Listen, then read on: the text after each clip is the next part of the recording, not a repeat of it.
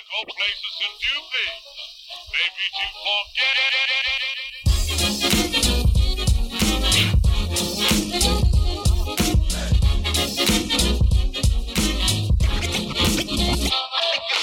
Good morning, everybody. It's Juicy Baskets and it's Chase. 我们是一个 NBA 篮球 podcast， 每个礼拜回顾过去几天新闻头条以及 NBA 大小事。今天除了我以外，香港 Marcus Andy， 嗨，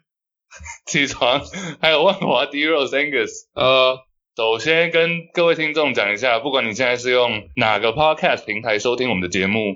，iTunes、Spotify、SoundCloud、SoundOn、First Story 等等，现在立刻掏出来给我们按个赞，按个5颗星，留个评论，分享我们的频道等等，这样才可以让更多喜欢 NBA 的朋友找到我们的节目。然后最近 IG 我们的 IG Juicy Baskets 刚破1，然后我们每天在上面都有 update， 还会有小活动啊、抽奖、有趣的影片等等，还有新节目上传，所以还没有追踪的话，现在立刻去，谢谢。这礼拜要聊一下几位 MVP 候选人相关的新闻，包含 LeBron James 啊、字母哥 James Harden 等等，还有一个 Chase 也就是我的预测。除此以外还有一个新单元是 Andy 发明的，当然还是我们的冷知识跟新闻报报。最后提醒一下，下礼拜有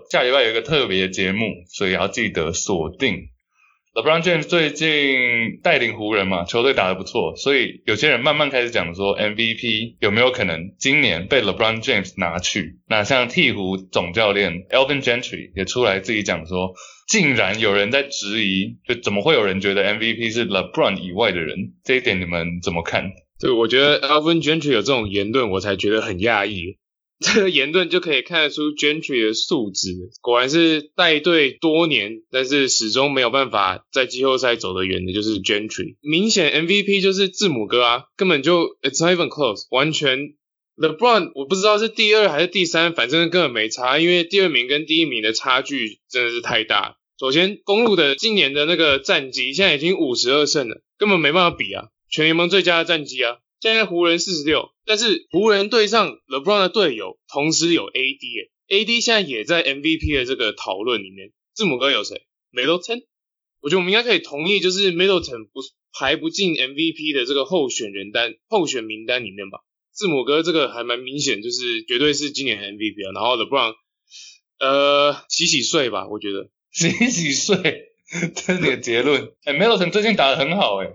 我没有说他打得不好啊，可是我们应该可以同意他不是，你会觉得 Middleton 是 MVP 等级的球员吗？但 AD 是，right？ 这其实对我来讲是蛮明显谁是 MVP 的，就是因为 Giannis 最好战绩嘛，然后历史以来最高的 PER， 所以他应该讲的意思是不是 Harden 也不是 Doncic， 唯一有可能会跟 Giannis 比的，就现在应该看起来就是 LeBron， 因为他战绩其实湖人战绩今年也打得很好。还有另外一个很有趣的点，就是 LeBron 太强了，每一年其实 LeBron 都有可能可以拿 MVP， 只是大家就一直会有点把他忽略，所以他有可能想要站出来替 LeBron 讲一句话嘛，讨好一下 LeBron。因为你知道尼克收集大前锋，那刚刚你讲要跟Gentry，湖人是收集前总教头，所以讨好他们，然后去顺便换个工作之类的。对，我觉得我们3个可以同意的是说 LeBron James 不会赢 MVP。我只是很好奇 MVP 最后投票出来的结果会是怎样，因为有些人一开始在讨论说字母哥今年会不会全票 MVP，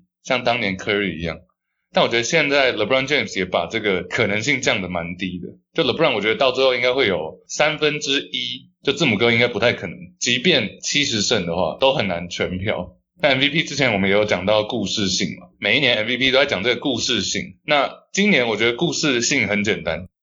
，Giannis 字母哥就是升级，2个字升级，所以他去年已经很厉害了，今年再提升到另外一个境界，像你刚刚讲的史上最高的 PER 嘛，就是效率值，还有今年公鹿的战绩可能70胜这样。但 LeBron James 变成是有点像复活，就是他去年胯下受伤，然后整个转到湖人之后第1年却没有进季后赛，那今年生涯的第17年战绩第1名，在西区第1名，所以他的故事性我觉得也是蛮强的。而且你们有没有觉得每一年其实大家都有点想，尤其是媒体都在鼓吹这个 LeBron James 应该要再拿一座 MVP 的这个声势，我觉得今年这个声势还蛮旺的，所以大家感觉是想要把这个奖颁给 LeBron James。那最后 MVP 也是媒体投票嘛，看最后媒体的分配，我觉得他会拿蛮多票的。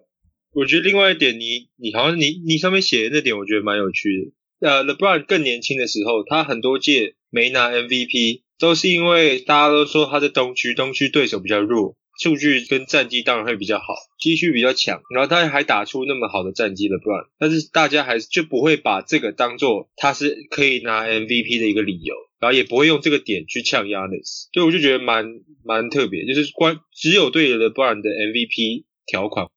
14年 Kevin Durant MVP， 然后之后 Curry 连续2届Westbrook Harden， 现在 LeBron James 到了西区，然后瞬间第一个健康赛季就带领湖人最好战绩，这个我觉得加分蛮大的。等一下，你这边写 LeBron 有第5座，你说他如果今年拿的话会是第5座是？大家想要给 LeBron James 第5座 MVP，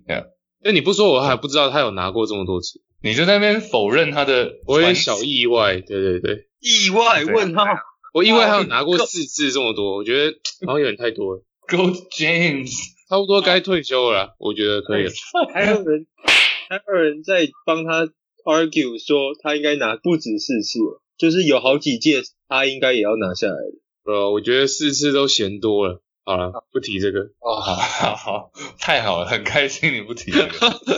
有，我记得其实 LeBron James 那四座也是还蛮接近的，就是09、10、11是 D Rose 嘛，然后12、13就都那一段期间，感觉就是他回到骑士之后就没有想要再证明这个个人奖项了。那另外2个 MVP 候选人，字母哥跟 Harden 最近不是也吵架吗？这个 ESPN 的访问 James Harden 提到的，主持人就问他说，那时候字母哥说想要选一个会传球的人，然后不选你，那你的感觉是怎样？Harden 就说，我明明助攻就比其他球员多啊，而且他一个身高7尺，整天灌篮的那个没有什么技术可言。我记得比较清楚的是他选了 Kemba over Harden， 然后他选 Kemba 的原因是说他比较会传球嘛，对，然后 Harden 的反应就是说他觉得这没有什么好笑的，所以他说应该是说字母哥那时候有点就是在半开玩笑的这种方式，我觉得他不是真的要呛 Harden， 对，然后在 Harden 在受访的时候就有点认真的，对，他就回说我是不觉得这有什么好笑的就说我的助攻数明明就比他多，然后之后才呛了你刚刚说那个是字母哥没有技巧的这件事情，但我是觉得这个 Harden 这个反击的力道还蛮弱的说真的。这很明显要有技巧啊，不然的话像 CJ McCollum 就跳出来说，那这样子每一个只要7尺高的常人都应该可以统治整个 NBA， 就跟字母哥现在一样，只要你有这个身高你就应该可以，但没有啊，目前为止只有字母哥一个人有这种身材跟这种速度的这个结合啊，所以先不说这个是不是身体上素质一定有嘛，但是你要说这个没有技巧，我觉得有点太牵强了。在我的想法是，如果要论观赏性的话，我宁愿看字母哥一个7尺这样 Euro Step 灌篮，我也不想看 Harden 在那边买饭。其实你认真这样一讲之后，我还真的想不到哪一个7尺的常人 ，maybe KD 有字母哥的技巧。7尺基本上身高跟这个技巧好像就是成一个反比嘛。对啊 ，Andy 有 Harden 这句话蛮有点 ironic， 就有点我中文怎么那么烂了？有点讽刺了。Harden 这句话有点讽刺，因为第一个他说就7尺灌篮没什么技术可言，然后你看他们整个队上没有一个人7尺，所以不会得罪上队友的。然后第二讽刺的点是在说，但是他说没有这个技术，靠 Giannis 是靠那个体能嘛，还有拼劲嘛，冲击篮筐去赢球嘛。那他对上他的好朋友 Westbrook 不是也是有点类似 Giannis 这个打法嘛？那对于 Harden 来讲 Westbrook 有没有技术，这个我不知道他有没有这样的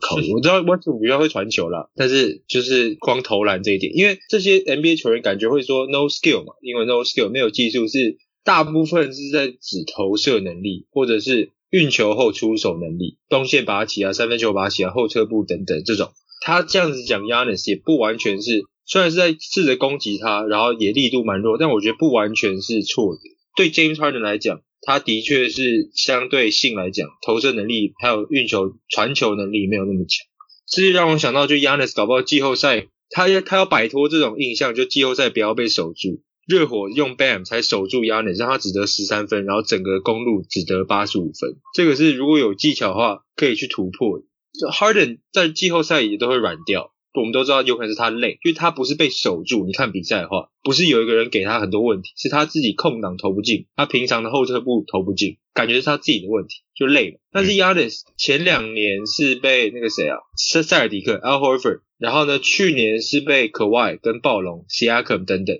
被他们守。然后今年你看热火连赢2次嘛，2次都把Giannis守得死死的，因为他们有 Bam Adebayo，只要找了一个常人，然后有机动性，其实 Giannis 目前是可以被局限的，因为他没办法常常稳定的投进他的那颗三分球。这个 Harden 讲这一点是有一点点讲到正确的点上，我觉得。Harden 跟 Giannis， 我觉得应该没有到那么像你们讲的没有那么严重，但是媒体就很爱做，我觉得这一切都是媒体惹出来的，就连问那个问题也是媒体自己想要，那个 Rachel Nichols ESPN 自己想要那边搞，结果 Harden 还真的说溜嘴了。Who's the other girl? NBA TV. Rap 不是 NBA TV 啦，那个Kristen Ledlow 对 Ledlow Christian Ledlow 有点太 over 了，有点太做作了。他不见了，他会下放啊。是啊，那个残酷2选1 Rachel Nichols 还是 Kristen Ledlow 给9分，哪个给9分？应该还是 Rachel Nichols 的。Wait, what？ 给9分是比较烂呢。哦 ，OK， 我以为你想好，50岁了，母汤。之前 Rachel Nichols 还在 IG po 自己的美腿，并没有特别美，然后球员还会在下面就是留言。Rachel Nichols 还是那个 Jeannie Buss 湖人老板吗？我想到一个更好的，那个 Jeannie Buss 还是 Doris Burke 女主播的 PK。回来讲那个啦，认真的。其实你刚刚讲到 Andy， 你刚刚前面有讲到 PER， 大家一直说 PER 这个效率值这个数据到底好不好？其实 Giannis 今年是继张伯伦之后最高嘛。那张伯伦那是哪一年？是1962年，这也是上古时代了。但他们今年其实真的蛮类似的，就是张伯伦那一年场均得分50分。但其实你要想那个时候的时代背景，就是张伯伦几乎是每一场都打满的，然后还要打延长赛，所以他其实上场时间就接近50分钟了。50分钟得50分，其实就比较好理解。因为其实 Giannis 今年上场时间，字母哥场均也不到31分钟，但他得分也将近30分，所以这个 level， 我只是希望大家不要误导了，就是不要觉得说张伯伦那时候真的是场均50那么强，其实是因为他分钟多。那 Giannis 今年强是强在分钟少，但是效率高，所有的数据都提升，效率提高。OK， 下一个来到，因为我们上礼拜我有稍微预测一下嘛，我上礼拜预测什么？快艇4-0湖人季后赛，是湖人4-0快艇。对，这礼拜我有一个新预测，看你们觉得怎么样？火箭队换了这个，自从把 Capella 交易掉之后，所有人都是小人嘛，小矮个儿，然后媒体就给他们这个绰号叫做 Pocket Rocket， 就是可以放在口袋的火箭，很小。但他们最近连续近10场赢了8场，然后刚刚我有提到说 Westbrook 今年目前这个月的表现是算是有史以来最好的 Westbrook， 也就是效率数据好以外效率也好。那 Covington 也有人给他说认为他是新的 Sean Marion， 身高不高但是很会防守，然后也会投三分球。所以我这礼拜的预测是 Westbrook 会在今年的一个奖项得票在前3名，哪个奖项是最佳进步奖？Westbrook 最佳进步奖前3名 ，What do you guys think？ 为什么？因为其实最佳进步奖这个奖，很多人都觉得是数据提高，近几年是这样，数据提高，但它是效率大提升，会不会变成今年进步奖的一个点？因为其实今年最佳进步奖我们提过很多人选嘛，但我们之前预测的人选也都有一点热度减低了，就跟你很多 hot take 一样啊，我就听听就好。那个 Excuse 没 me？ 有讲认真的，我觉得 Westbrook 当然效率值进步很多，但是你看，你说他们热度减低，但是其实一字排开，整体数据都是往上提。但是第二点，我觉得比较重要的是 Westbrook 换队，最佳进步奖我不知道，我没有这个数据，但我不知道换队的人赢最佳进步奖有多少，感觉很少不多，因为换队当然会改变一个人的数据，或者是甚至改变一个人的打法，所以这点我觉得光是这一点就会减低他很多分数，因为我们都知道 Westbrook 是谁了，他已经31岁了，所以最佳进步奖应该不会给他，东山再起也应该不会。换队其实 Oladipo 当年就是换队啊，2年前而已，不是当年啊，2年前。对啊，我的意思说，我不是说从来没有，我是说，对啦，比例上，对，因为你刚刚说 Andy， 你刚刚说数字没有提升，但其实因为数字我们都在讲的是数字，我们都看的是得分、篮板、助攻这些嘛。但是假如你数字你看的是效率的话，命中率的话，其实各种跟效率相关的 Westbrook 都提高蛮多的，今年罚球也将近80%。没有，我也觉得是不可能的。对你说 Top 3，我随便就讲超过3个有可能比他高的。比较冷门哈 ，Bam Adebayo 我都觉得进步很多嘛，这个 MIP 我觉得也是前3。然后 Luka、Siakam、Trae Young 这些比较大牌的，到今年都有明显的进步幅度。然后黄蜂的那个 Devontae Graham， 其实随便想都比他多很多人，所以我觉得前3不太可能。还有 Brandon Ingram， 对不对 ？Yeah， Brandon Ingram， 对。其实你刚刚讲 Trae Young 跟 Luka， 这个我觉得 Trae Young 跟 Luka 的状况不太一样，因为我们讲到比如说进明星赛好了，其实我一直觉得，假如说你第2年就打到明星赛，你就不需要去打那个新秀挑战赛，那个 Rising Star。所以其实我觉得 Luka 跟 Trae Young 已经不在那个 level 了，就是他们应该不会得太多票，最佳进步奖。但 Westbrook 的 case， 我说 Westbrook 今年的这个 case 很特别，就在于说他并不是数据提升，而是效率，是一个不一样，你要往一个不一样的方向去想，你知道吗？不能用传统的那种想法。所以 Top 3， 我知道他不会赢，但是 Top 3。我可以同意他确实是有进步啊，就是我们刚刚提到的效率部分。但他的没进步我还讲，为什么他的3分还是那么烂？越来越烂的趋势。他的进步就是少投3分。你看他就是火箭一变小他就变强，因为老实讲 Harden 是跳球， PJ Tucker 是大家说是那个中锋，做那个什么迷因图都是 PJ Tucker， 但是 Westbrook 其实是火箭的中锋。对，我现在想想火箭好多个中锋哦，但是他的打法的确是就切入啊，就挑战里面的人，主要都是 Westbrook。Covington 才，我以为 Covington 为什么没有派 Covington 去跳球？可能跳得不够高。Covington 交易来之后，常常被派去守对方的中锋，然后造成他的火锅最近爆多，结果他就被抓去药检。所以我意思是 Covington 才是真正的从1号守到5号，因为我们常常会说，那个谁谁谁。什么是 LeBron 这类真的可以从1号守到5号，但是 Covington 才是真正的1号到5号全部都守过的球员。不然大家分享一下自己的 MIP 投票投给谁好了。我虽然说 Westbrook 前3，但我还是会投给 Brandon Ingram。那我投给 Bam Adebayo。那就2票咯。好，算了，跳过下一个。为什么要跳过？为什么一提到热火球员就要被无视？我是觉得好Ben Adebayo， 好，下一个来要讲下一个是因为我知道 Angus 这个蛮有事情想说的。新单元就是本周之最 ，Andy 你要不要稍微解释一下本周之最是什么 ？OK， 因为我们节目就每个礼拜大概一集2集嘛，所以就想说把这一周的一些最大新闻，每个礼拜都颁奖给一些人，就是介绍一下这周 NBA 发生的真的大小事。所以我们就有本周之最，然后每周会有本周最强啊，或者还有一些比较好笑的本周最不要脸等等，像这礼拜。所以现在我们要讲的就是这礼拜的本周最不失最不失Andy 的对象都最不失。这礼拜本周最不敬就是 Trae Young 胯下运球，Trae Young 胯下不失。反正大家都有看到那球嘛 ，Trae Young 把球从 Ariza 脚胯下丢过去，过了他，然后 Ariza 就直接把他推出场外。你说他运球要过 Ariza， 但他直接把球从他胯下丢过去，对，有点像那个 M1 那种街头打法那种感觉，所以感觉有人在戏弄 Ariza 这种感觉嘛，所以 Ariza 就怒推，直接把他推倒，对，然后裁判就马上判了一个那个恶意犯规，他一个胯下不失，一个推倒。我想说 Ariza 这个老将是不是老了，所以输不起，号称是 NBA 的奶哥啊，对。谁号称新取的绰号的 NBA 奶哥？他事后跟 Trae Young 说 ，Don't do that shit to me again， 就是叫他不要再这样弄他。对，但我如果是 Trae 的话，我下次遇到他，一定再次从他的胯下钻过。不对，再次是把球往他的胯下运。对，加倍奉还。但其实我懂 Ariza 好像观察蛮久了，因为其实 Trae Young 蛮爱搞这招的，对不对？之前对 James Harden、RJ Barrett、Rubio 好像都有做过这件事。但你们觉得这个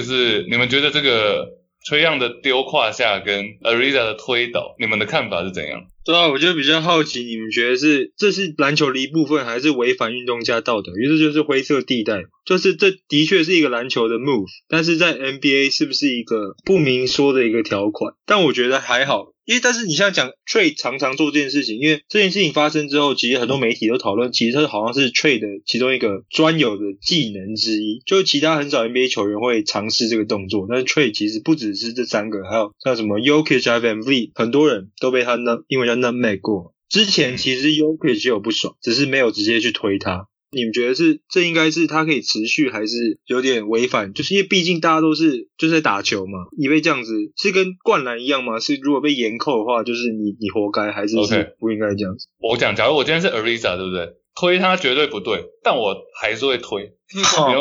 懂我意思吗？我知道这是不对的，但是还是会推他。Angus 可能会吐口水吧？哦，对对对，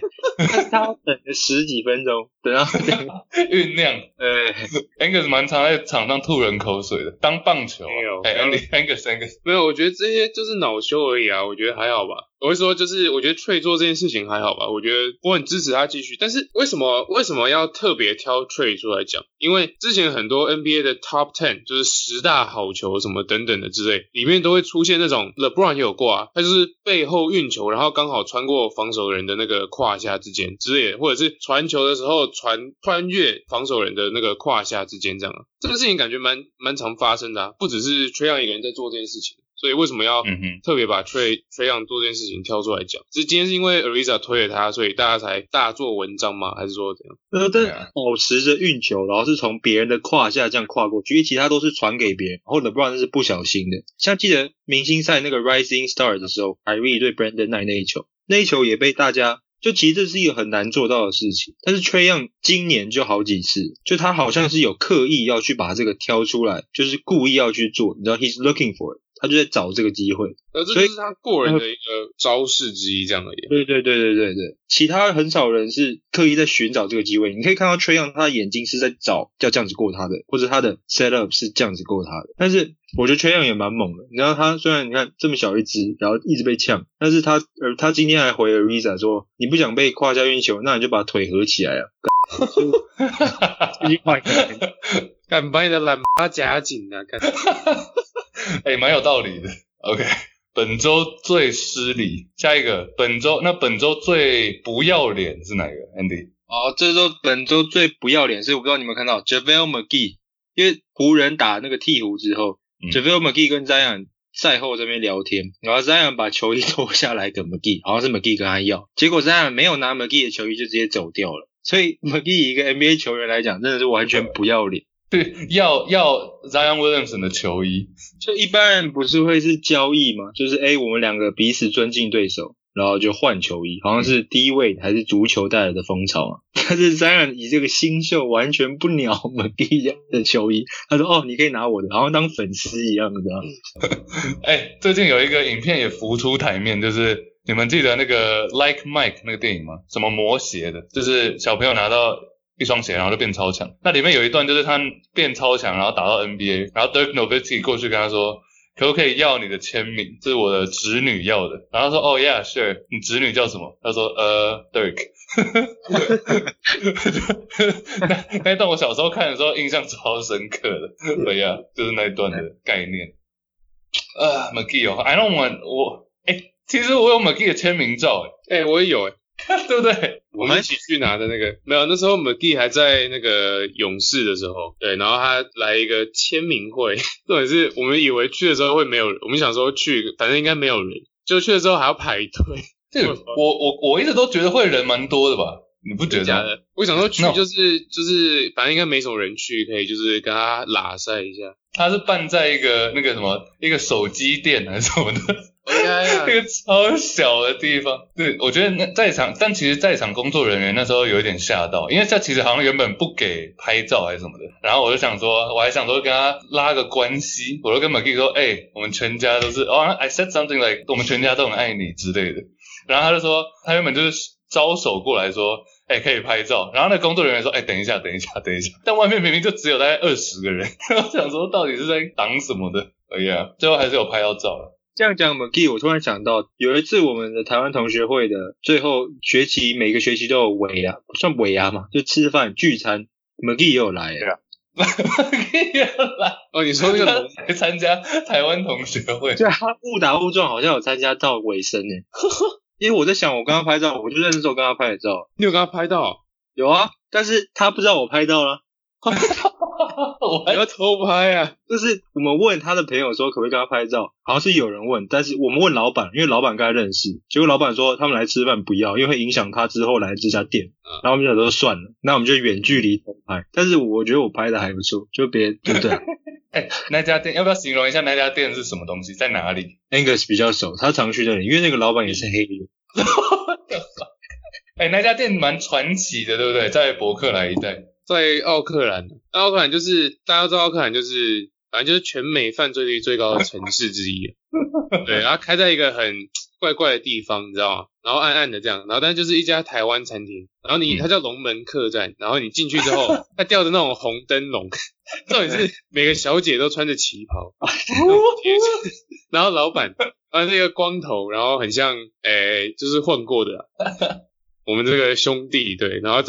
然后跟那个这应该叫 Hoger 来讲才对吧？他跟 Hoger 超好的。对，我们那个伯克莱馆长跟这位老板是对称兄道弟的关系，对。有结拜啊。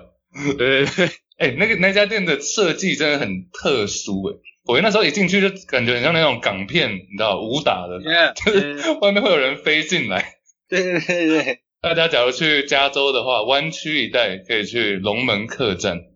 业配。搞不好遇到勇士球星因为老板每次都跟我们讲说他跟勇士球员很熟，去了好几次，来了一个 McGee 我们就心满意足了。有几次那个老板跟我们报假风声，他妈我们在那里大概到10点，然后他们就说等一下 Draymond Green 会来，或者等一下没有讲过 Curry， 好像讲过 Draymond Green 我很确定，所以我们就待到